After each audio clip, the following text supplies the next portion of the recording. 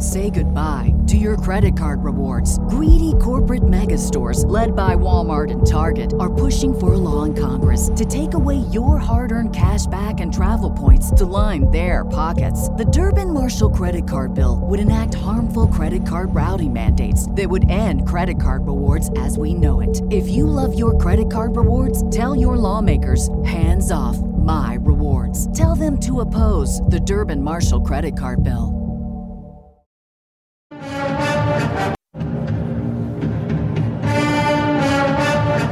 It's so easy to be average. You know it as well as I know it. It takes a little something to be special, Don. It takes a little something special to be a great player. We don't have enough great players. To hell with it. It's so easy to be average. You know it as well as I know it. It takes a little something to be special, Don. It takes a little something special to be a great player. We don't have enough great players. To hell with that! We don't want to coach average. I don't want to be around you. Why be around average?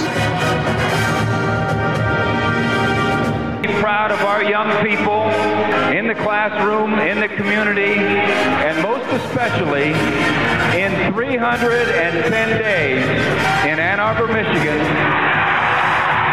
on the football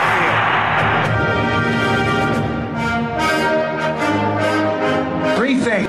Number one, the team that hits the hardest and the longest, the team that starts the fastest, and the team is too damn smart to make mistakes. If you take it to them, if you don't make mistakes, and you keep taking it to them, hell, there's no question who will win.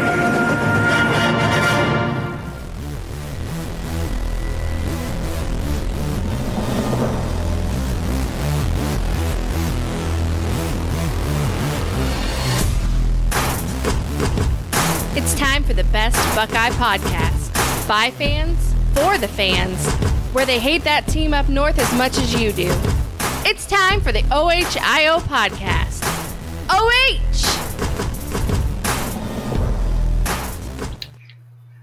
Hi-yo, and welcome back to the OHIO Podcast, everybody. I'm your host, Buckeye Boggs. That man over there is the Wild Man, Chris Wilds. That man is Sergeant MVP, and you are you, and we're thankful to have you with us again tonight for an emergency podcast.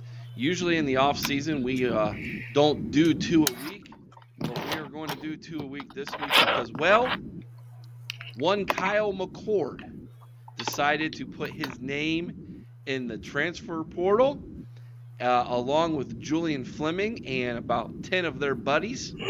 And we've got to talk about it. So we're going to jump right into that conversation. Fellas, let's start with this tonight.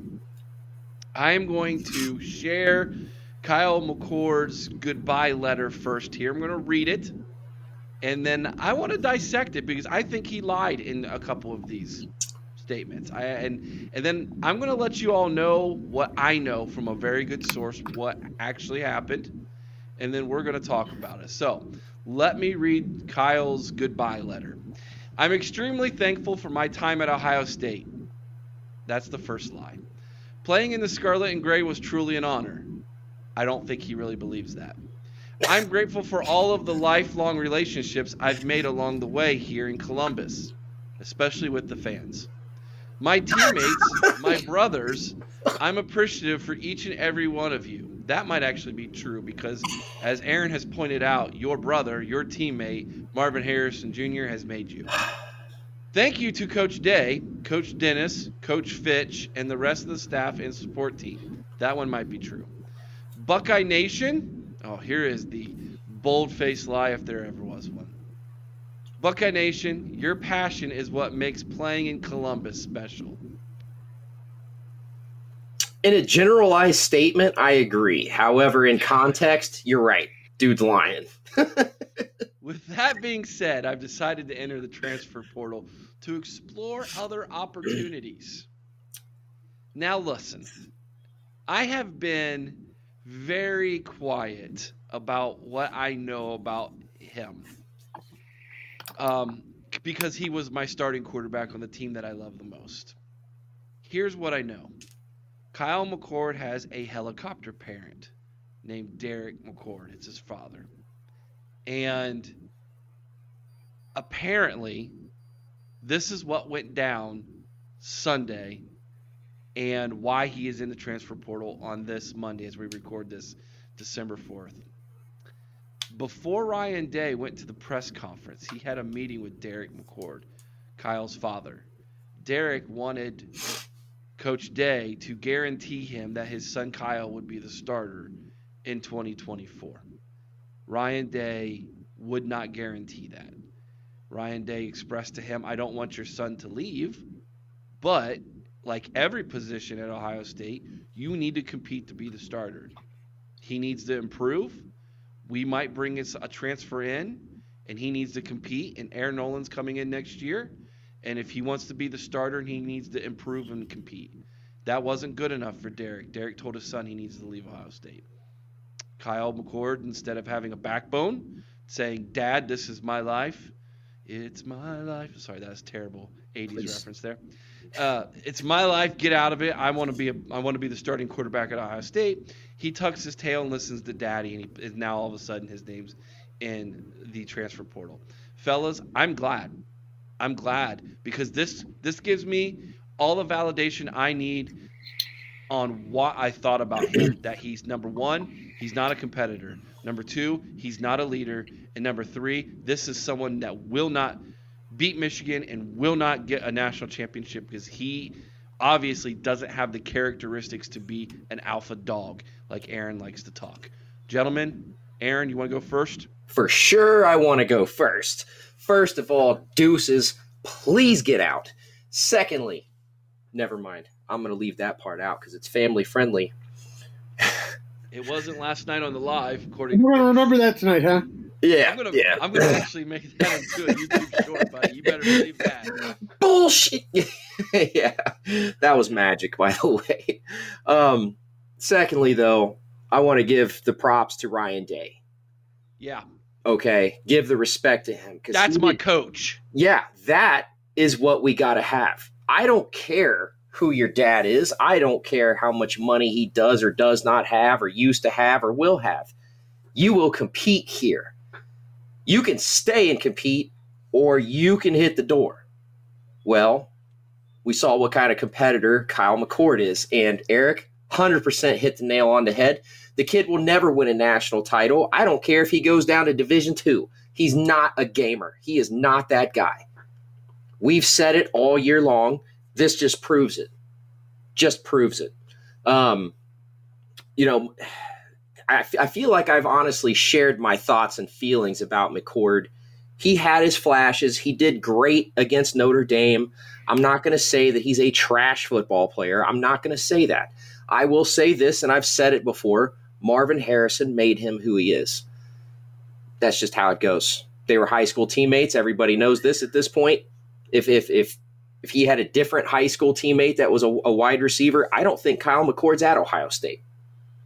That's just my true feelings. But in general on the letter, it was about the generic goodbye crap that you see from everybody who doesn't actually care, in my opinion.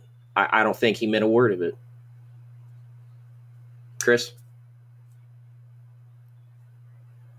I think Ice Cube put it best when he said, "Bye, Felicia."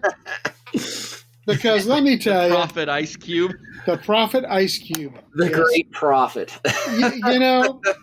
I had hopes for Kyle McCord. I really did, especially after the Notre Dame game. But, I don't think any of us were 100% sold from the start of the season. No. And I just feel like this is the right time. I think this is a good move for both parties. He was not going to succeed in Columbus. He was going to bring Ryan Day and this team down. I truly believe that we are going to see, we've seen a mass exodus to the portal. We're going to see a mass exodus to the NFL draft. This is the time. If there was ever an Ohio State rebuild, it's occurring right now. Yes. And I think it's time to go ahead and I do commend Ryan Day. As much as I get on Ryan Day, I do commend him for coming out and saying, you know what? That's not the way we do things in Columbus. You're going to compete if you want this job. Now, hit that reset button. Put together the team that's going to take us forward to where we need to go. I don't have a problem with this, but makes JR look like a very, very smart guy when he sat here last night and told us it was going to happen. Yeah, and JR's not with us tonight, and it's probably good because I don't want him to get a big head of what I'm about to say. But JR is incredibly intelligent, not only because he has his finger on the pulse of a lot of football teams in the Big Ten with his show. He has he has sources inside programs, multiple programs, and he kind of knows things before it hits the news. Sometimes he was all over the Michigan stuff this year, all over it. Was predicting stuff sometimes 24, 48 hours before it came out, and was landing bullseye every time. It almost felt like, and I can't wait to get his opinion on it. It felt like he knew this before we did. So this explains Ryan Day's behavior at the press conference on Sunday. Being so non-committal, yeah. Mm-hmm. He already knew. He knew because he had that meeting with Kyle's father before he had the press conference. And I feel like he probably had a similar meeting with Julian Fleming as far as where his play time was going to be. We'll get into Julian Fleming in a minute. That one's a little different. There are several players on this team that I scratch my head a little bit on why you're leaving, because next year you could have competed and played. Yeah. Especially in that secondary. Yeah. You got a lot of people leaving in the secondary. What do you guys do? Five guys leaving that secondary. You know what that tells me? The younger players leapfrogged them. Yeah. Or Jim Knowles is leaving. I was going to say, I've heard rumors of a coaching change coming, but I hope not. But it's not Knowles. No. Let's get back to the quarterback situation. So where do we go from here, guys? So Kyle McCord is definitely gone. That means for the bowl game, it is going to be either Devin Brown or Lincoln Keenholz. I think Devin Brown probably gets the nod if he's healthy, simply because he's older, number one. He's been in the program a year longer, and he was the one who Kyle McCord competed with for the starting position at the beginning of the year, and Brown lost out. However, Chris, you and I went back and forth about Devin Brown and Kyle McCord with a lot with Buckeye Nation in general on who should be the starter. I remember you holding my feet to the fire, Chris, and you said, Eric, you saw them in person. You have to name a starter tomorrow. Who are you going with? I told you Devin Brown is who I would pick. Yeah. Well, today things came out that Devin Brown had won the starting job. Did you guys know this? No. Yeah. Devin Brown was winning. Like, there were multiple coaches on this staff who actually told people Devin Brown is head and shoulders. Now, I'd heard that back in the spring. Yeah. Same. And guess who stepped in and had a meeting with Ryan Day? Marvin Harrison Jr. What's his nuts? His dad. Daddy stepped in and had a meeting with Ryan Day. So we got OBJ's dad, part 2. Bingo. So this was an issue. I think Ryan Day had enough. He had put his foot down and he said, "This is not your program. This is my program. I'm going to run it because my job's on the line now." And maybe that's what it took for Ryan Day to wake up. I'm hoping. I have to ask why it had to get to that point, though. Inexperience. Trying to coach in an era where you have very fragile mental confidence in these players. Just say they have no balls. Just say suck it up, Buttercup. Yeah, there's no toughness. There's no. Listen, Ryan Day. I'm just throwing that out there. You know me, I'm the blunt guy. I'll just say it. No balls. It's not just an Ohio State issue. It's a generation. It's a issue with this generation across the board. Yeah, Look without at a college doubt. basketball. It's the same thing. So I think Ryan Day was trying to maneuver some very choppy waters there. And he went with in probably the path of least resistance because you had a chirpy dad, and now and then you know what? He gets into the Notre Dame game, has a moment, and as a coach at this point, you're like, okay, he had his moment, let's go with it. Yep. And then he had another moment at the end of the year. You know, it's amazing to think that you're 12-1 as a starter at a blue blood school in college football, 12-1. And you're going to walk out and leave after being 12-1 as a starter simply because the coach tells your dad you need to compete next year for that job. It's not guaranteed to be yours. And you walk out and leave. That tells me everything I need to know about you as a person. Sounds a lot like the character we saw out of Quinn Ewers when he came in. He didn't want to sit around and wait a year to compete. He just wanted his money and go. I think Quinn Ewers was all about the Benjamins. But again, it's a character issue. They don't want to wait. They don't want to put the time in. They don't want to compete. They just want to hand it to them. I'll tell you the thing about Quinn Ewers. I found out later on is he wanted to go to Texas the whole time. Yeah. The problem is in the state of Texas they won't let him. College, as a high schooler, you couldn't. Yeah. Right. So he came up north where they is allowed. And that's all that is in a nutshell. He never was going to stay here ever. No. So let's get back to our topic here. You guys agree with me? It's probably Devin Brown's start in the Rose Bowl or in the Cotton Bowl. I think it should be his start. However, I'd love to see both quarterbacks play. I would. Just given the situation. I mean, can we agree that as we've looked through our transfer list, as we've looked through and seen the potential for who's going to go to the draft, that this game may be a throwaway game? We want to win, but it's a throwaway game in a sense. You're looking to see what you're going to have next year. What did I tell you all 2 weeks ago? The bowl game is the first is a glorified. It's a tryout scrimmage. for next season. It's a glorified scrimmage of what the team will look like in 2024. That's all it is. So I say we just let it happen.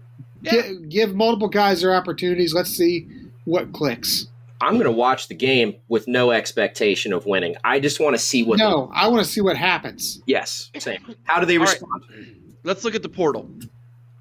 So you have the Washington quarterback Cam Ward, apparently, who I have heard has committed already to Ohio State, but I don't know if that's true. Not true. False. Not true. In fact, I've heard opposite. I've heard Ohio State offered, and he said no, thank you. Riley Leonard from Duke, hot to trot with Notre Dame, apparently. But now that Ohio State's got an opening, it's a possibility. Dante Moore from UCLA. Thing about him is he's going to only be a sophomore. I don't want to see Dante Moore. He's from Northeast Ohio. Played his high school ball in Detroit. Okay, that's something to look into. If you want to send Aaron Nolan to Georgia, though, bring in Dante Moore. If Dante Moore decides he wants to go to Michigan State, then that opens up Aiden Childs from Oregon State, who supposedly is interested in Michigan State. But here's the name I actually would like to see them go after, and I know that I'm probably in the minority with this one, but he reminds me of Dwayne Haskins, and that's DJ Ugo. You psychopath! Why? Dylan Gabriel's who we want. Yeah, I mean, I would have to agree with Aaron on this one. I would go Dylan Gabriel over DJ Ukulele. Indeed. Yes. That's who we need to go after. Him or Cam Ward. I understand we talked about Cam Ward, but Dylan Gabriel is the guy. How many years of eligibility? 1 year. 1 year. That's actually a good thing for us, right? Yep. Yeah. The offensive coordinator at Oklahoma left for the Mississippi State job, I believe, so he entered the transfer portal. Do you think he follows on the Mississippi State, though? He may, but if he wants to win a championship, he won't. I don't know. Right. So we'll see.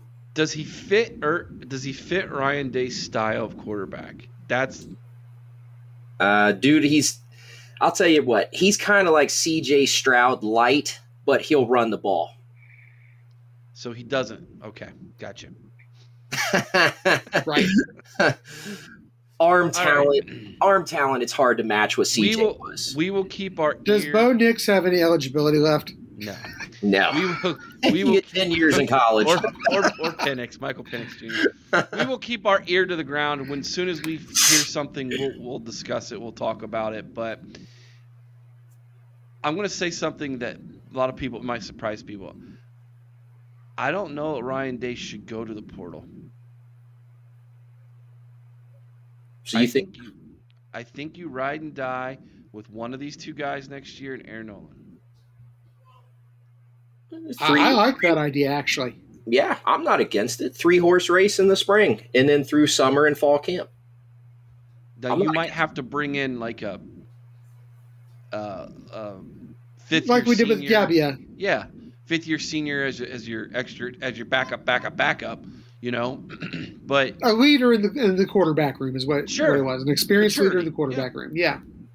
But at this point, I don't know that the options in the portal are worth bending over backwards and spending $2 million on somebody, because that's what's going to cost to get a quarterback. And risking the loss of one of your prospects. Right. So very interesting. Ryan Day, this is why he gets paid the big bucks. Julian Fleming. Stone hands. Probably, in all honesty, maybe one of the most underwhelming 5-star recruit careers I've seen. Even more so, in my opinion, than Zach Harrison. More than Zach Harrison? At least Zach showed up in the last few games of his senior season. He did. This dude never did show up. I understand that Julian dealt with injuries for a large portion of his redshirt freshman years, sophomore years. He was never quite healthy. But this just goes to show you, sometimes stars aren't everything. He was overrated coming in my opinion. He did not play in a system that equated to him being a 5-star receiver. Right. Yeah. That is true. But when I saw that, I was surprised, but at the same time, I really wasn't, because I knew he wasn't ready to go pro, and I don't know that he is going to be a starter. He's not going to beat out Ennis. He's not going to beat out Tate. He probably isn't even going to beat out Noah Rogers for the third spot. Or Jaden Ballard, or whoever slides in there. Coming in. Yeah. So, this doesn't surprise me. I think I'd be shocked if he doesn't go to Penn State. And I will say this: good luck to him. Good luck to him. You know what? He was a great blocker. Why didn't we throw him at left tackle? That would have made more sense, because he for sure couldn't catch a pass. He couldn't even catch a mid-range 15-yard out. Dude was just stoned. We could have thrown him in the tight end room with G. Scott. Is he related to Braylon Edwards? Oh my gosh, you're brutal tonight. Hey, I had to play Army last weekend. I'm still in that zone. Do you remember, Chris, when I came back from the practice and I told the story about him dropping the pass and throwing his helmet on the field and having a temper tantrum? G. Scott Jr. And I was like, guys, I don't know that he's better than Carnell Tate. Yeah. And now that the season's over, I kind of wish they would have played Tate more. Yeah. Yeah. His growth would have been amazing. It would have been worth it. Yep. So that one, again, whatever. Now, Chris, all them defensive backs. Yeah. What's up with that? Do you think that there's been rumors of a coach leaving. Do you think maybe we're losing one of our defensive back coaches? If we are, it's Perry. I would hope so. Because I think just because I'm saying if a guy lose one, I don't want to lose Walton. Exactly. True. Cam Martinez, I don't think that they gave him plenty of opportunity. He's a loss from depth. That's all he is. He was not going to be a starter. My light just fell over. Can you tell? I can see that. Ryan Turner, I think there's a guy who just really never reached his potential. You look at now; these are the ones that get me. Jair Brown. Yeah, I'm not a big fan of seeing Jair leave. I think he had potential to move into that 2 deep this next season. Yes, because I figure we're probably losing Denzel to the draft, most likely. Probably. Kai Stokes, a guy who big hitter. I hated seeing Kai Stokes leave. Those 2 guys, I really think we'll miss more than the others. We will. Those 2 were 2 that I had my eye on to play. Those were 2 young guys who I thought had an opportunity to get playing time next year in Stokes and Jair Brown. Yeah. They may not have been starters, but these are guys who would have at least competed to be in the 2 deep. Yeah, they would have came in like Hancock and Matthews did this year and contributed. I feel like they were those are 2 good talents that we just lost. Agreed. That one stings a little bit. So, well, there's one thing for sure. They are going to lose. I believe I read today anywhere from 32 to 35 players when you count seniors, juniors who will probably go pro, and guys in the transfer portal. That's 40 to 45% of your roster. Yeah. Yeah. So, do you know what that means? That means Ryan Day has to use the portal. He's got no other choice now because you're not bringing in that many true freshmen in the recruiting class. It's too late for that. So you have to use the portal. So he is going to have to go to the portal, and I expect Ohio State and Ryan Day. I want them. I don't expect it, but I want them to be very aggressive in the portal. Go get the very best players. And if it makes people mad in the spring and you lose even more, so be it. You don't have time to be a nice guy anymore. No, that time's out. This is all about roster building and you winning and rebuilding your program. You've got a really good freshman group that'll be sophomores next year. You've got a pretty doggone good incoming freshman class again. Build around those guys and bring the very best talent from the portal you can. Here's something else I was just noticing. Again, there's been rumors that one of the coaches is leaving. We're also losing a kicker. And a lot of these guys played on the special teams. We'd be losing what we predicted may have been the most useless coach of all. But if you're leaving because of that, then that's not why they're leaving. Well, I'm not saying that's why you're leaving necessarily, but it could have been a factor. Obviously, it's not a factor for McCord. It's not a factor for Julian Fleming, I don't think. But, Well, Eric, I wanted to talk about this a little bit too. The last, I don't know, maybe it was last week or week before you brought it up, we just can't ever seem to put it together. We're always losing half of our star players one year, and then we're stuck trying to catch up young guys to some experience, and it just never seems to line up. Or we'll have, C.J. Stroud and 60 points on average per game of offense, but we're allowing 65. You know what I mean?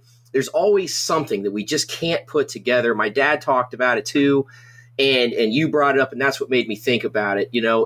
The youth movement. He is growing a team organically so that we have it put together. We're not going to have a C.J. Stroud, Travion, and Marvin, and then the next year they're all gone and we're stuck trying to figure stuff out while we have a loaded defense like we did this year.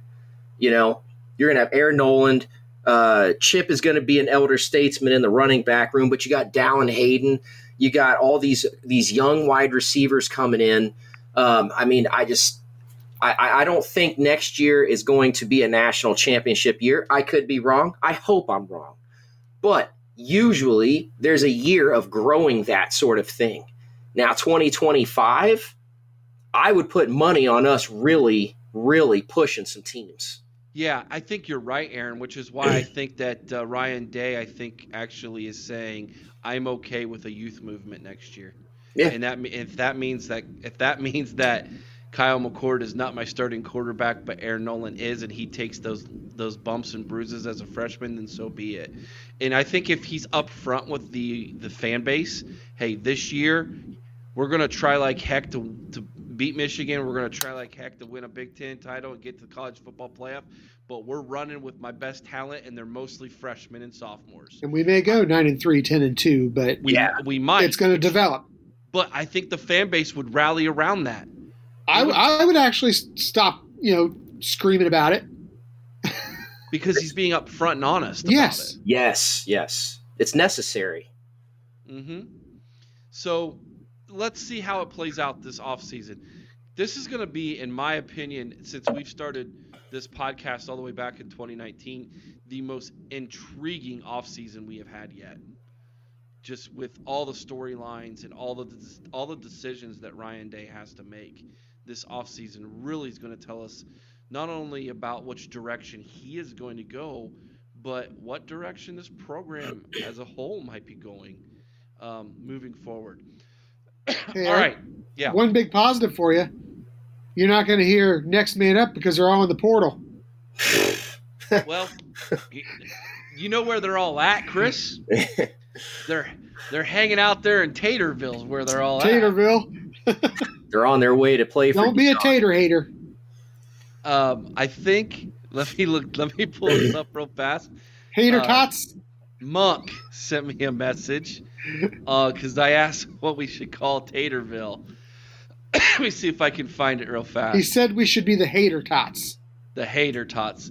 Your Taterville podcast name for you can be the hater tots. Who are we hating on? I don't get it. Other than McCord. Martell and McCord. Well, that's okay. Tate Martell and McCord are over there in Taterville throwing the football back and forth. And Bryson Shaw's trying to catch it and block it. He can't. So they're just tossing it over top of him. He's in the Cam Martinez is standing on the side. Hey, what about me? And it's just not there. Cam Martinez is probably sitting on his backside. He just got beat by a receiver. Probably. You guys, ruthless. Him and Bryson Shaw looking like the Keystone Cops. Marvin Harrison Jr. has been invited to the Heisman finalist presentation in New York City. He is one of the 4 finalists. The other ones are Jaden Daniels, the quarterback from LSU, Bo Nix, the quarterback from Oregon, and my selection at the beginning of the year for Heisman, Michael Penix Jr., the quarterback from Washington. Guys, first off, congratulations to Marvin Harrison. This is an incredible I believe this is 5 out of the last 6 years. Ohio State had a finalist. Yeah. And one year we had a couple. Yeah. And he's the only one who's not a quarterback. That's an accomplishment. No one expects him to win this award. Let's be honest. Yeah. He's going to be 4th in the running, But sounds like Jaden Daniels might be the leader in a lot of people's minds. Myself, I think it's Penix's. That's who I would choose if I had a vote. I don't. He's the guy who's got the record. He's got good numbers. He's got impressive wins. Yeah. So you think Penix is actually going to win it? I think Penix Jr. is going to win this thing, and it's sad because I think Marvin Harrison could have won this thing if we had a guy like C.J. Stroud in the pocket this year. Oh yeah, absolutely. He'd have ran away with it. But given what he had to deal with, they would have stolen votes from each other. Unfortunately, they would have. That's true. But I still think it would have been his to lose. Which is why I believe Penix isn't going to win, because I think he and Bo Nix probably stole votes from one another on the West Coast. So, see, I don't know that he did, because Nix lost to him twice. Yeah, but Jaden Daniels is from the South, and all of them SEC guys are going to jump all over that. We got to bring all the ESPN writers are in there, Yep. So that's why I'm going Daniels is going to win it. I think so too. Which is a shame. It is. Because Michael Penix Jr. deserves that award, in my opinion. Yeah. He earned it. He earned it last Saturday. He earned that thing. What's Daniels got? About 4 losses on the season? Something like that. 3 or 4, yeah. But yeah, just coming from Indiana and then going out to Washington and turning into what he did. And I understand that multiple seasons don't matter in Heisman voting. I understand. But just for us as Big Ten fans, watching him develop, yes, it's impressive, man. It is impressive. 9-3. Yeah. LSU went 9-3. Yeah. Michael Penix Jr. Deserves this award, in my opinion. I'm thankful that it's not Williams again.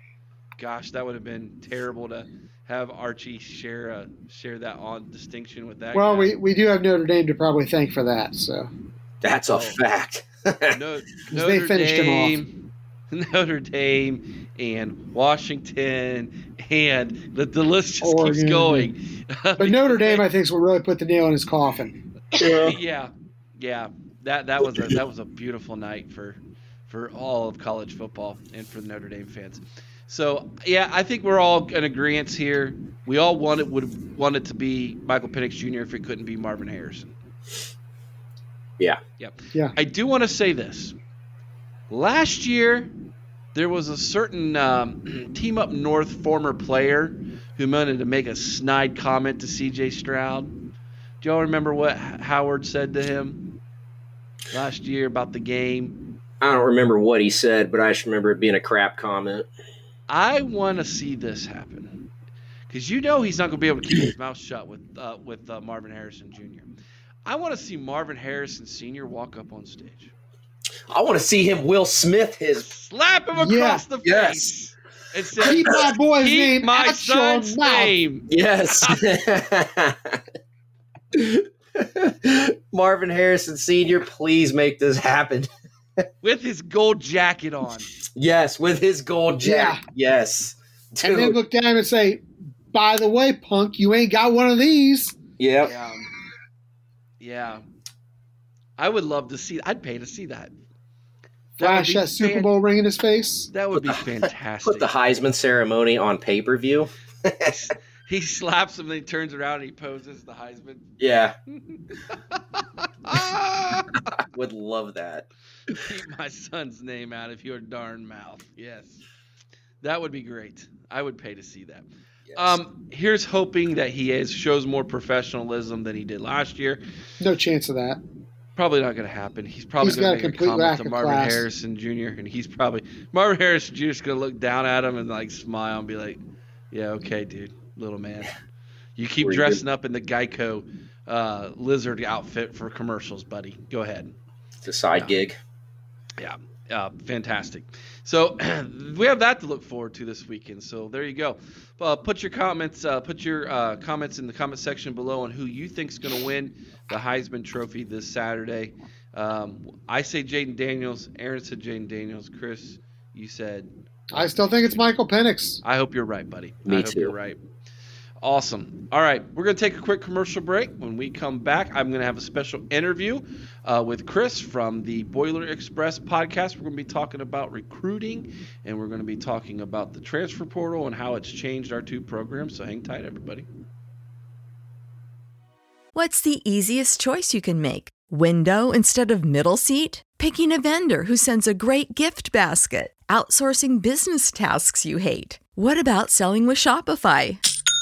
Whether you're selling a little or a lot, Shopify helps you do your thing, however you cha-ching. Shopify is the global commerce platform that helps you sell at every stage of your business. From the launch your online shop stage to the first real-life store stage, all the way to the did we just hit 1 million orders stage. Shopify's there to help you grow. Whether you're selling scented soap or offering outdoor outfits, Shopify helps you sell. Wherever and whatever you're selling, Shopify's got you covered. Sign up for a $1 per month trial period at shopify.com/try. Go to shopify.com/try now to grow your business, no matter what stage you're in. Shopify.com/try. The OHIO podcast is brought to you by Mastermind. Mastermind specializes in 360-degree, high-definition mobile video mapping, GIS integration, and traffic safety studies. Mastermind cares about traffic safety and keeping you safe on the roadway. Visit Mastermind at onlinemastermind.com.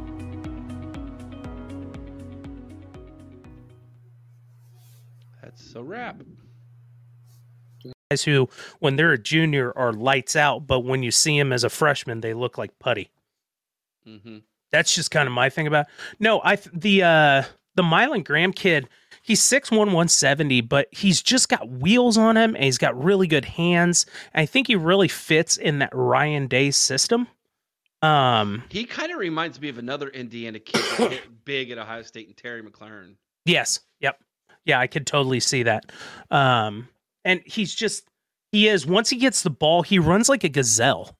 He's just so long strided that he just covers so much ground in a short amount of time. But no, I think that's a really, really good pickup. The other kid, Ian Moore, he's actually, in my opinion right now, the gem of this class. Mm-hmm. I think he probably starts at offensive line for us in a year. Yeah. Probably not this first year. But he's our best offensive lineman in this class, in my opinion. And which is crazy, if you look at his offer list, like, it's not bad by any means. I mean, you've got Penn State, you've got Michigan State, Miami. But, like, you don't see the Alabamas or the guys like that. So that was a really interesting snag, just because he kind of seemed very under the radar until he wasn't. Yeah. Yeah, so almost catching them before, like, after their sophomore year. That's what I've noticed. Purdue has had good luck in too. Well, up until all the portal shenanigans, is kind of finding those guys as freshmen and sophomores and really establishing that connection, getting them to commit as a junior, and then they just skyrocket after that. All right, let's flip over to your team, because this is where my listeners are going to say, "What?" Okay. Mm-hmm. 2 of your best 5 players are from the state of Ohio in your class. Yep. And Coy Beasley, that who kid's is a top 100, like a top 150, 4-star. Yeah. Just an absolute stud. Cincinnati LaSalle, which is a powerhouse program in this state. Like, how in the world Ohio State, like, it was never even, I mean, we offered. Yeah. I don't think he ever even visited. It was like his only visits were Wisconsin, Pittsburgh, Syracuse, and Purdue. There you go. Yeah. So I think this was a swing and miss by Ohio State. They just didn't give him, and now it's really interesting because now all of a sudden we had all these defensive backs leaving the portal. We could have used them. Yeah. Yeah. And that's the crazy thing too, is where, like, you're like, oh, we're good at right guard or interior offensive lineman. And then at a drop of a hat, they're all gone. And you're like, oh, shit. You know what I mean? I really like Galloway. Okay. He gives me a lot of... So you're talking about the tight end, Tavian Galloway. So I actually know a lot about him. Yeah. So he started out in a town called Circleville, okay? Which is a little farm community in southern Ohio between Columbus and Portsmouth or eastern Kentucky. So and Circleville is like I said, it's a farming community, but it's a tough, really good Division 2-3 type of level football program. Yeah. He got a lot of attention right away because of his size. Ohio State was after him. I know LSU at one time he was committed to LSU, yeah. And he transfers to Pickerington, which is a powerhouse program in Columbus. Mm-hmm. Okay, so very, very familiar with that program. He had a very good senior year. This is a kid who, again, a couple years ago was saying, why aren't we doing anything with this kid? I think the story I got was he never really wanted to be a Buckeye. So he came to Ohio State. He visited unofficially several times. Really? Yeah. Even this past year, he was there. I think he's one of those kids who loves to be courted. Yes. The story was when he met Walters, that was it. That was his guy. Walters made a connection with him that he had with nobody else. And let's be honest, how can you have a connection with Brian Kelly? Him and his fake Southern accent. So that's the one thing that I always have found interesting with Walters is that because he is so young, he's only 37, which makes me always question what I'm doing with my life. But like at 37, he's able to connect with these 18-year-olds and 20-year-olds better than guys who are 55 or 60. And that's where I think he's shown that in the recruiting aspect. So good win for you guys. A couple Ohio kids that, quite frankly, as Buckeye fans, and here's the thing that Ryan Day does a bad job of. Jim Tressel would have never let those kids out of the state of Ohio. Yeah. He was big, like homegrown talent. He fought tooth and nail to get. Urban had a different philosophy. Urban was, I'm national, baby. I'll go wherever I want and I'll win. And Ryan Day came up under that kind of thinking. Yeah. And I think Ryan Day is learning that he's not Urban Meyer. No. And it seems like, to me, and this is on the outside looking in, it seems like he can't decide which avenue he wants to take. If he wants to fully buy into that Urban Meyer national thing, or if he wants to keep fighting for homegrown talent. He will tell you he wants to marry the two. I don't know you can. That's the problem. Because you just have to, if you go national, you have to invest so many resources to go into Cali, Washington, Texas, Florida, like Georgia, and it's not like Ohio produces bad football talent. No, in fact, we are still in the top 5 in Division I high school producing athletes. We slipped to 6th one time, 7th one year, and then we jumped back up to 4th. And so it averages out to about 5th. Yeah. You still have Florida, Georgia, California, Texas seem to be always in the top 4. Yeah. I think some of that's just population. I mean, and weather. Yeah. Also, yeah. Those kids get to play high school 7-on-7. Yeah. We don't have it in Ohio. You don't get to. No. So it's a little bit But I think if you created like an indoor 7-on-7 circuit through a state up in the Midwest, you'd probably make crazy amounts of money doing it. Oh yeah. Well, there's guys who do it. I'm sure of it. Oh yeah. Too good of an idea not to. There's one more Ohio kid on here I want to touch base with you on. So if you scroll way down, you'll see he's an athlete. Let me see if I can find him again. I lost him.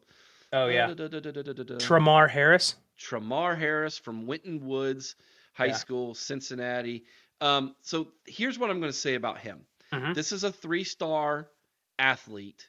This is the kid that never gets the opportunity to play at Ohio State, regardless of who the coach is, right? Yeah. And I can't tell you how many times when D'Antonio was the coach up there in Michigan State, he made his living on these kids from Ohio. Yeah.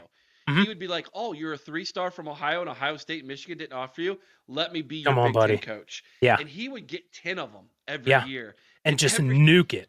And every time they'd come into Ohio, we're like, "We hate you guys. You didn't offer us." And they'd have these amazing games, right? Right. Plus, they already hated Michigan. Yeah. Yeah. So it was like perfect for him. Yeah. If a program in the Big Ten that is connected to Ohio, a coach ever asked me, "Hey, how do I compete?" I would say, "There's your blueprint.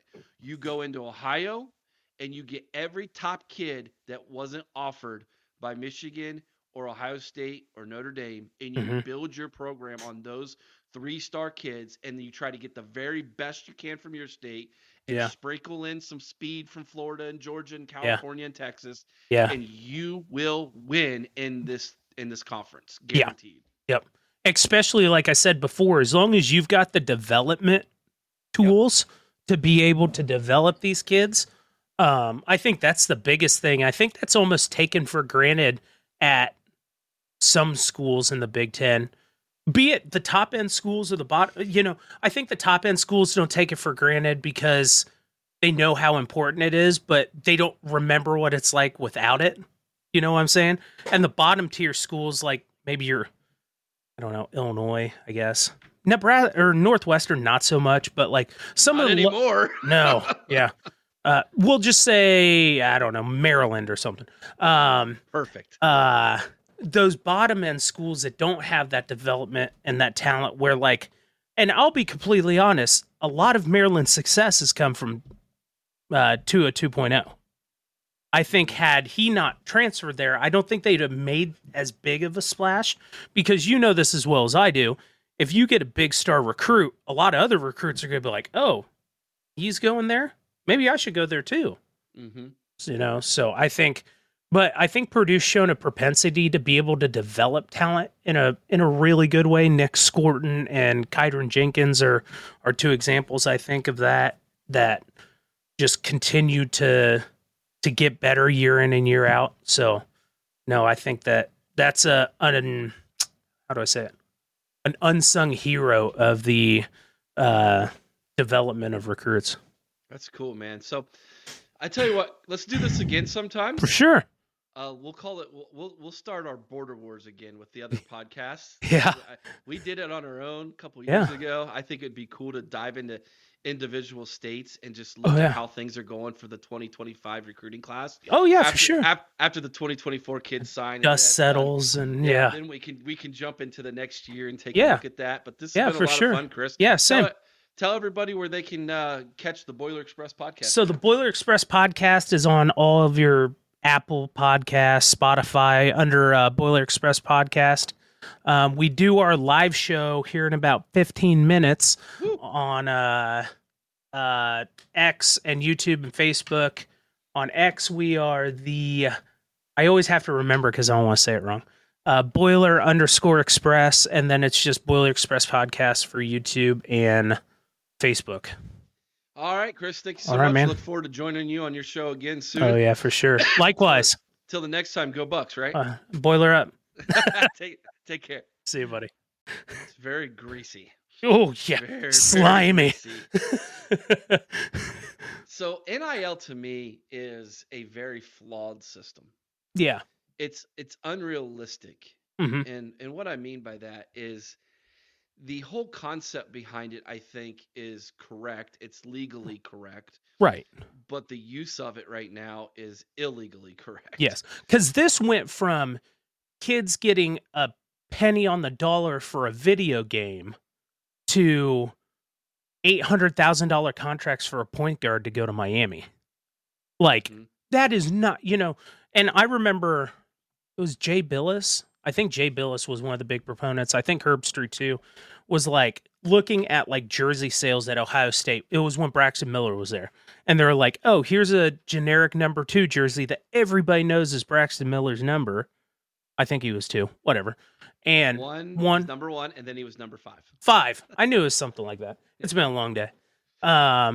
So they see a 5 jersey and they're like, they know it's Braxton Miller's number and they're going to charge $80 for it, and the kid doesn't get anything out of it. When they're making some of these college football programs are making dang near $1 billion or something like that. You know what I mean? So I understood that aspect of it, but now that it's just strictly a pay for play, you can start to see the separation of the big top tier programs that we're talking about in recruiting and kind of everybody else. Yeah. It makes sense. And, I do believe the NCAA, at least the new president, is starting to try to address some of those things and try to get some guardrails in place, which are desperately needed. Because right now, coupled with the NIL, coupled with the transfer portal, it's bidding wars is what we've got on. It's oh, yeah. It's a terrible reality show. It's what it is. I think the transfer portal for me, Chris, can be a really good thing, but it also can be a really bad thing. And let me explain what I mean. So you brought up some really good instances where you talked about a young athlete who could use the portal because of, health or family issues or even playing time to a degree, Right. But on the same token, I feel like, and maybe this is just a generational thing. I don't know your age, Chris. I'm pretty sure you're younger than me. I'm in my early 40s now, but I'm 35. Okay, so not Yeah, seven close. years. 7 Yeah. years, okay. I remember growing up, and it was so important. One of the things that was taught through sports. Okay, sports was the avenue that some of these lessons were taught to us as youngsters. Commitment. Yeah. If you start on a team, your word. Yep. Yeah, you play for this team. You were going to play to the end of the year. You weren't allowed to quit. You showed a commitment to your teammates, to the program, to your school, whatever, right? To your coach, etc. I feel like the transfer portal is very much a reflection of some of the behavior and attitude of this generation that's coming up when it comes to commitment. They have zero. Yeah. If they don't get their way, if they don't make the big bucks right from the jump, they're going to go somewhere else. Or in this case, get the playing time right from the jump, they're going to go somewhere else. Which, I mean, as one of the not smaller schools, but lower level schools compared to the Ohio States, that's awesome for us because a lot of the times those kids that go to like the Ohio States, when they transfer out, a lot of the times they try and go to like a Purdue or something. So they stay in that big Power 5 Division I conference, but they're not trying to compete with 110 other 5-stars. Right. The one thing about that though, and maybe you can answer this question for me. The one thing that I always worry about is kind of the locker room when that happens. So let's take player A, who was a high 4-star, who goes to Ohio State, decides after his sophomore year he's going to hit the transfer portal because they just got another high 4-star who was a freshman who did better than him in practice and leapfrogged him in the depth chart. Yeah. So he hits the portal, and now he's like, I'm going to go down to Purdue, and I'm just going to be a stud. Yeah. How does that affect the locker room and some of the other players? Is there a domino effect that happens? Now he comes in, and now he bumps someone else into the portal type of I thing? think that... I don't know, because I know a lot of guys within like the Purdue realm.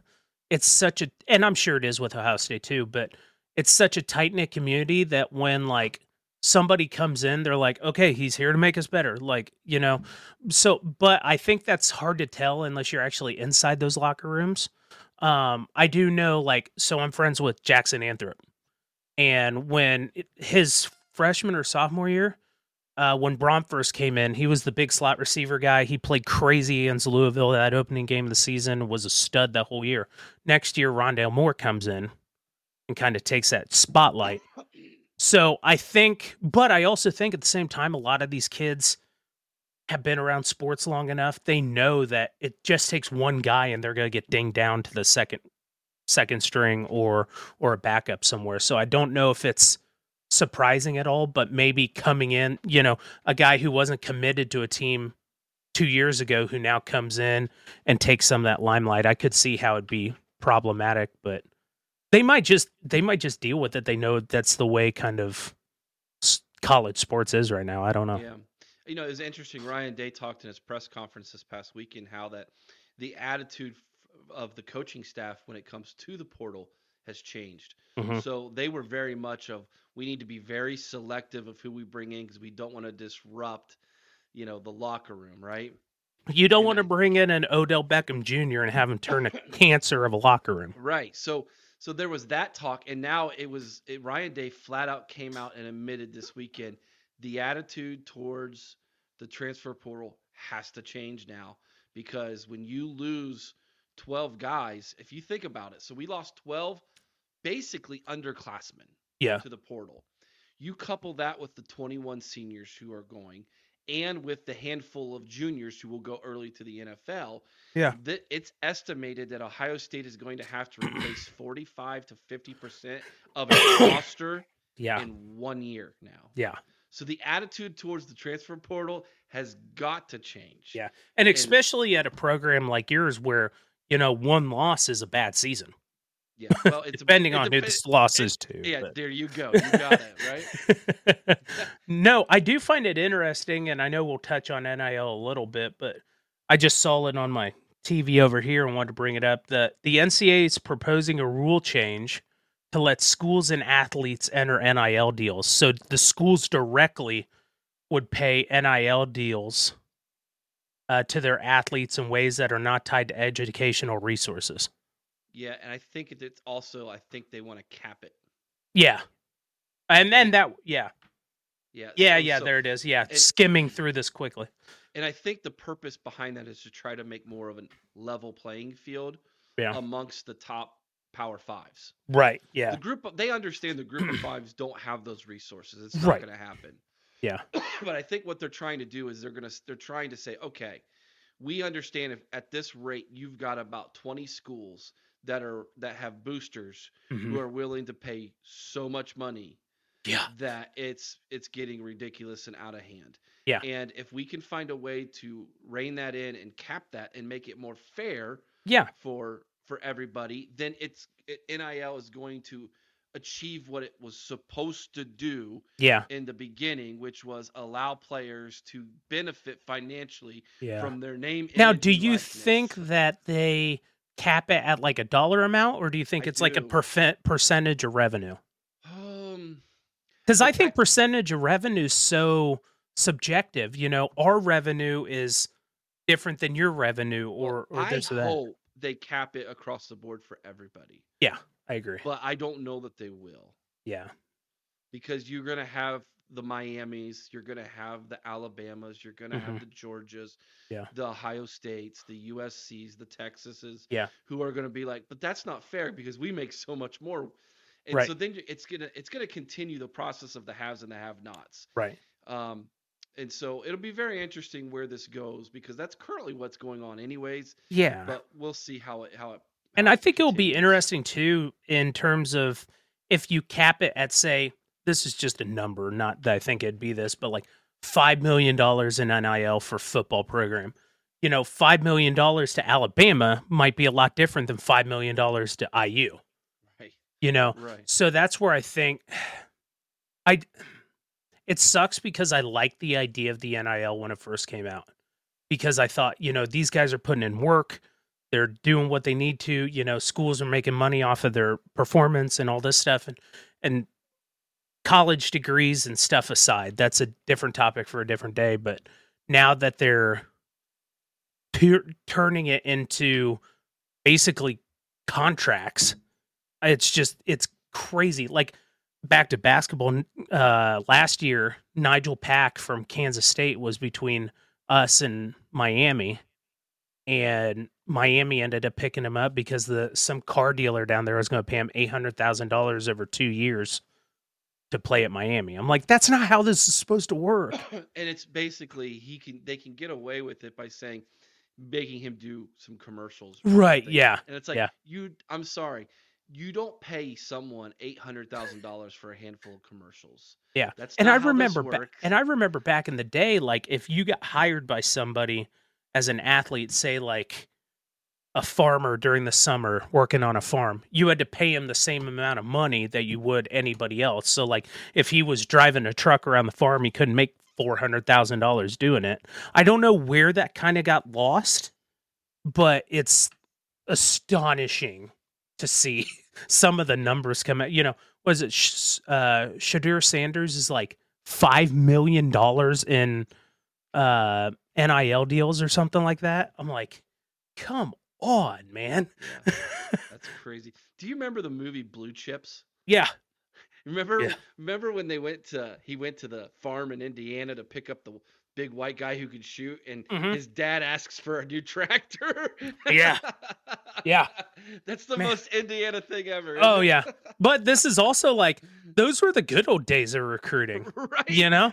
Like, damn, now. And back to your point about the early signing period. I always loved waking up the first Wednesday of February. And like, especially when I was in college, because I didn't have classes on Wednesdays, like the whole time, never had classes Wednesdays, or at least in the morning. I'd get up at 8 and just start watching stuff all day long. at the time, it wasn't that Purdue was going to get anything, but it's just cool seeing these kids make these life-changing decisions. And now it's just kind of like, Mm-hmm. Yeah. So, yeah, in the early signing period, you'll have the majority of that class signed. Yeah, in I December. I think Purdue's got most of their. I think they have like 18 or 20 kids signed to this class. So let's talk about how NIL has changed the portal. Since we've talked a little bit about the portal and the NIL, this is the first time I feel like where it is openly jumping in the portal and let's have bidding wars for That's people. Yep. And it is insane right now. Yeah. I mean, like Ohio State, from our perspective, like I don't know that Ryan Day is going to pick up a quarterback from the portal. Like I don't know that he wants to. Really?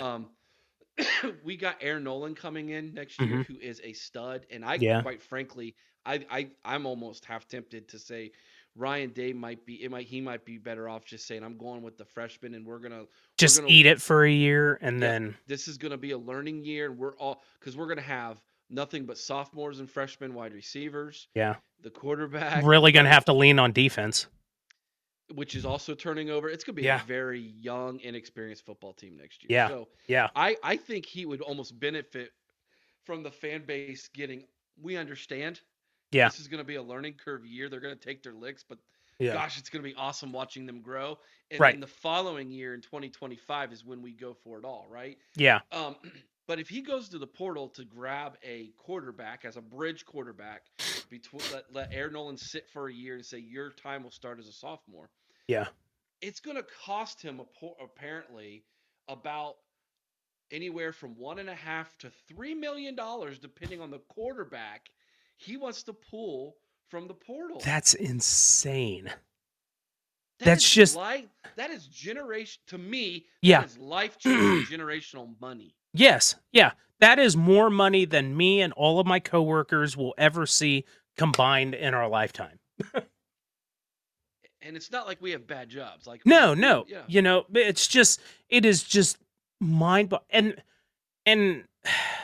And what worries me, especially on the football side of it, is these football guys, you know, not all of them, but your big name guys, your wide receivers, your cornerbacks, stuff like that. They like to go out and they like to hang out, and they've got this money now. Like, are we going to start seeing players getting more legal trouble because they're ignorant? You know, we had one guy at Purdue, Dwayne Beckford.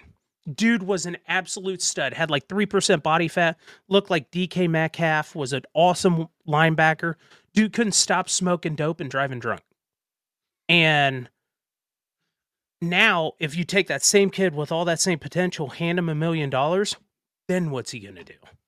A lot more dope and a lot more driving drunk. Yeah, you know, and that's where I'm just like, you know, because not all of them, obviously, but a lot of these kids come from pretty rough areas and not broken homes, but bad experiences in their life, and maybe have some old hooks still in them from back home that they don't want to associate with. And now you give them all this money, and now they're trying to be nice because they want to help out their boys come out of the hood and this, you know, and all this stuff. I'm like, oh man, like I just feel like we're setting some of these kids up for failure.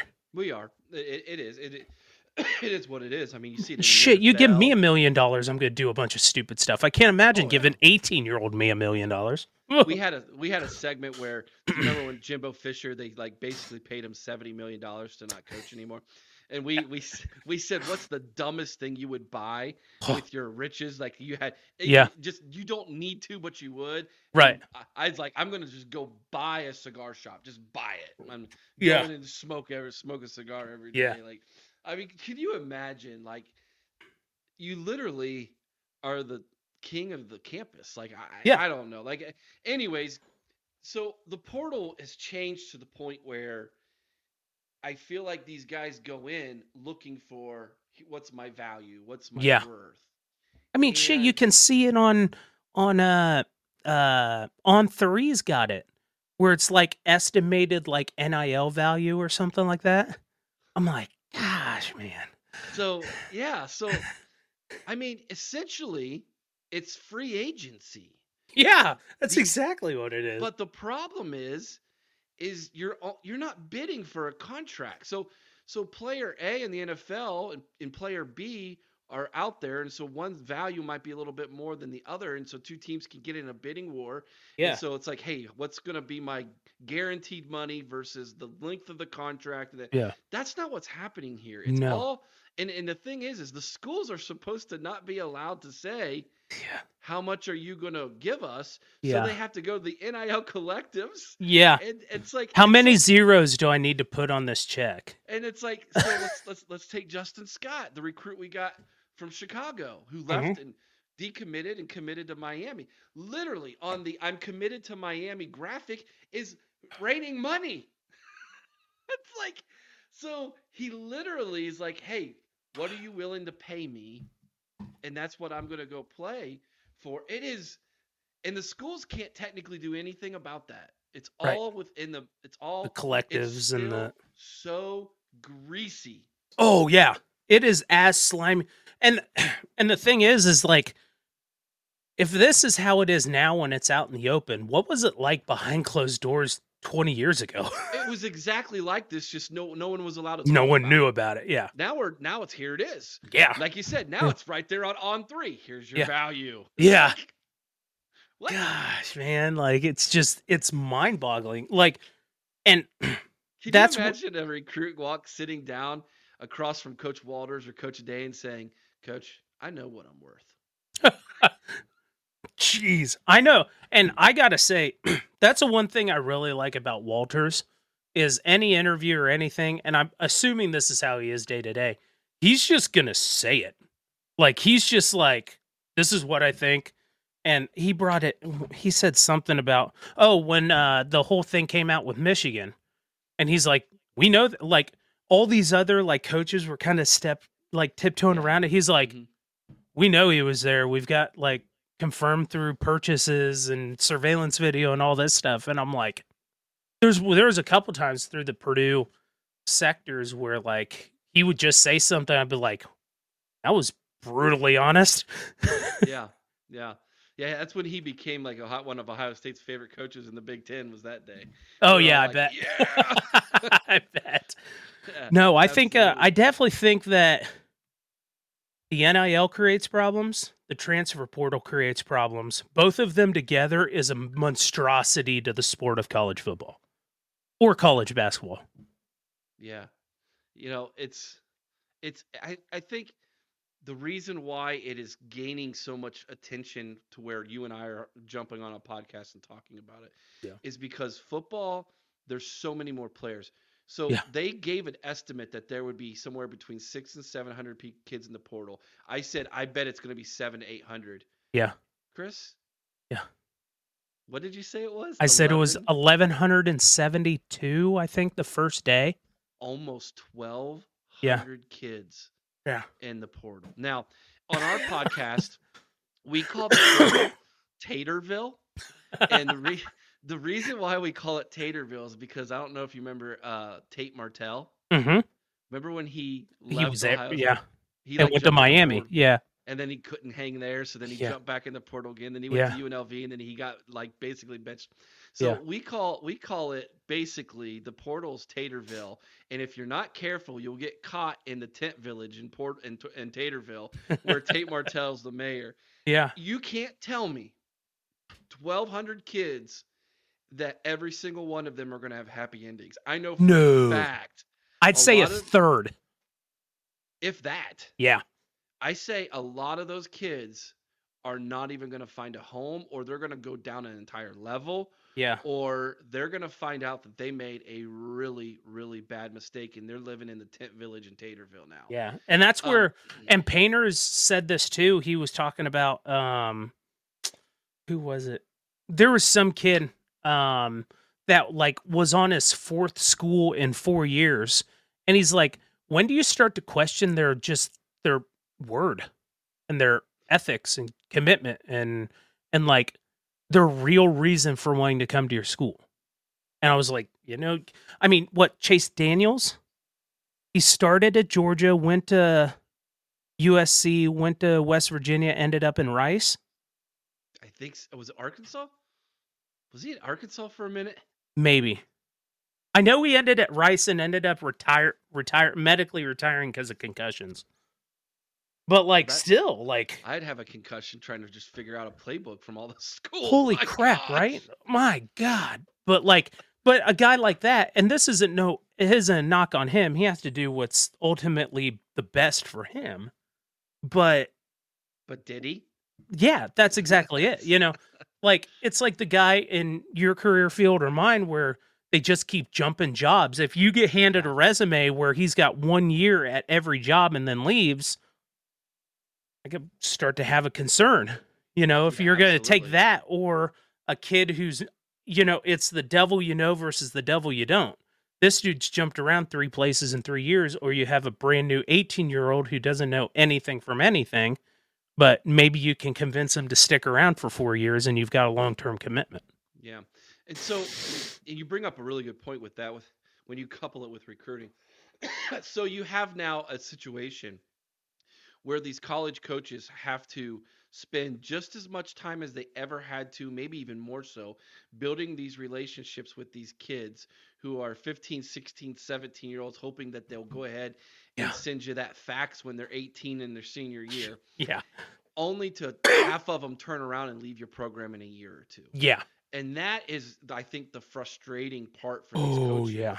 Is they've invested, and for the universities too, right? Because that is an investment of not only time but money and resources. Right. You're getting 2 years of a Big Ten education, which isn't cheap depending on where you go, and then they're just like, "Oh, I'm not getting what I want, so I leave."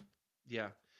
So let's look at a little bit about recruiting with this now. So I'm gonna pull open the 247 recruiting numbers for the Big Ten, which is wild right now when you do it and you see Oregon, USC. And I'm like, wait a minute, who are these teams? Oh, yeah, that's right. There's 18 of them. Yeah. Ohio State right now is still number 1 in the current recruiting rankings. Purdue's at 8th. Yeah. But that's also, keep in mind, that's with USC and Oregon now in the class. Yeah. They would have been 6 before that. Yeah. 5. You guys have 5 4-stars. Yeah. And we've got 14 4-stars and 4 5-stars. Yeah. A little bit of a difference there. Yeah. But if you look, the thing that really drives me home is that the 2023 class was ranked 58th overall. This one's 28th overall. Yeah, there's a huge difference. I love it. Yeah, and I think I was on your guys' show and I mentioned that. You can physically see the difference. Okay. Yes. I want to talk to you about a couple recruits from the state of Indiana who are coming to Ohio State. Yeah. First one is wide receiver Mylan Graham from New Haven, Indiana. Yeah. He is a 5-star wide receiver. Yeah. Tell me a little bit. Do you know anything about this kid? And as a Purdue fan, when you see a kid that highly ranked from your state decide he's going to go to a Michigan, a Notre Dame, an Ohio State, an Alabama, etc. Yeah. Is it almost expected? I think that the big ones from our state, it's kind of expected to go to Ohio State and Michigan just because of proximity. The ones that throw me off are kind of in that same class. It's Nitarion Tuggle goes to Georgia. What? And then you're always fighting with Notre Dame. So I think that like for us, it's kind of one of those where if we can snag an 8 through 10 guy, we picked up Haduri Hines, which is cornerback, 9th overall in the state from Franklin Central, a big 6'2", 185 corner. That's a win. Trying to keep as much of that talent. And I think as much of that is, if you're going to try and maintain that in-state pipeline, you've better be damn good at developing. You've got to get a really good development program because you're not going to hit those home run balls. You've got to find guys who, when they're a junior, are lights out, but when you see them as a freshman, they look like putty. Mm-hmm. That's just kind of my thing about it. No, the Mylan Graham kid, he's 6'1", 170, but he's just got wheels on him, and he's got really good hands. And I think he really fits in that Ryan Day system. He kind of reminds me of another Indiana kid that hit big at Ohio State and Terry McLaurin. Yes. Yep. Yeah, I could totally see that. And once he gets the ball, he runs like a gazelle. He's just so long strided that he just covers so much ground in a short amount of time. But no, I think that's a really, really good pickup. The other kid, Ian Moore, he's actually, in my opinion right now, the gem of this class. I think he probably starts at offensive line for us in a year. Yeah. Probably not this first year, but he's our best offensive lineman in this class, in my opinion. And which is crazy, if you look at his offer list, like, it's not bad by any means. I mean, you've got Penn State, you've got Michigan State, Miami, but like, you don't see the Alabamas or the guys like that. So that was a really interesting snag, just because he kind of seemed very under the radar until he wasn't. Yeah. So almost catching them before, like, after their sophomore year. That's what I've noticed. Purdue has had good luck in too. Well, up until all the portal shenanigans, is kind of finding those guys as freshmen and sophomores and really establishing that connection, getting them to commit as a junior, and then they just skyrocket after that. All right, let's flip over to your team, because this is where my listeners are going to say, what? Okay. Two of your best 5 players are from the state of Ohio in your class. Yep. And Coy Beasley, that who kid's is a top 100, like a top 150, 4-star. Yeah. Just an absolute stud. Cincinnati LaSalle, which is a powerhouse program in this state. Like, how in the world Ohio State, like, it was never even, I mean, we offered. Yeah. I don't think he ever even visited. It was like, his only visits were Wisconsin, Pittsburgh, Syracuse, and Purdue. There you go. Yeah. So I think this was a swing and miss by Ohio State. They just didn't give him. And now it's really interesting because now all of a sudden we had all these defensive backs leaving the portal. We could have used them. Yeah. Yeah. And that's the crazy thing too, is where, like, you're like, oh, we're good at right guard or interior offensive lineman. And then at a drop of a hat, they're all gone. And you're like, oh shit. You know what I mean? I really like Galloway. He gives me a lot of so you're talking about the tight end, Tavian Galloway. So I actually know a lot about him. Yeah. So he started out in a town called Circleville, okay? Which is a little farm community in southern Ohio between Columbus and Portsmouth or eastern Kentucky. So and Circleville is like I said, it's a farming community, but it's a tough, really good Division 2-3 type of level football program. Yeah. He got a lot of attention right away because of his size. Ohio State was after him. I know LSU at one time he was committed to LSU, yeah. And he transfers to Pickerington, which is a powerhouse program in Columbus. Okay, so very, very familiar with that program. He had a very good senior year. This is a kid who, again, a couple years ago was saying, why aren't we doing anything with this kid? I think the story I got was he never really wanted to be a Buckeye. So he came to Ohio State. He visited unofficially several times. Really? Yeah. Even this past year he was there. I think he's one of those kids who loves to be courted. Yes. The story was when he met Walters, that was it. That was his guy. Walters made a connection with him that he had with nobody else. And let's be honest, how can you have a connection with Brian Kelly? Him and his fake Southern accent. So that's the one thing that I always have found interesting with Walters, is that because he is so young, he's only 37, which makes me always question what I'm doing with my life. But like at 37, he's able to connect with these 18-year-olds and 20-year-olds better than guys who are 55 or 60. And that's where I think he's shown that in the recruiting aspect.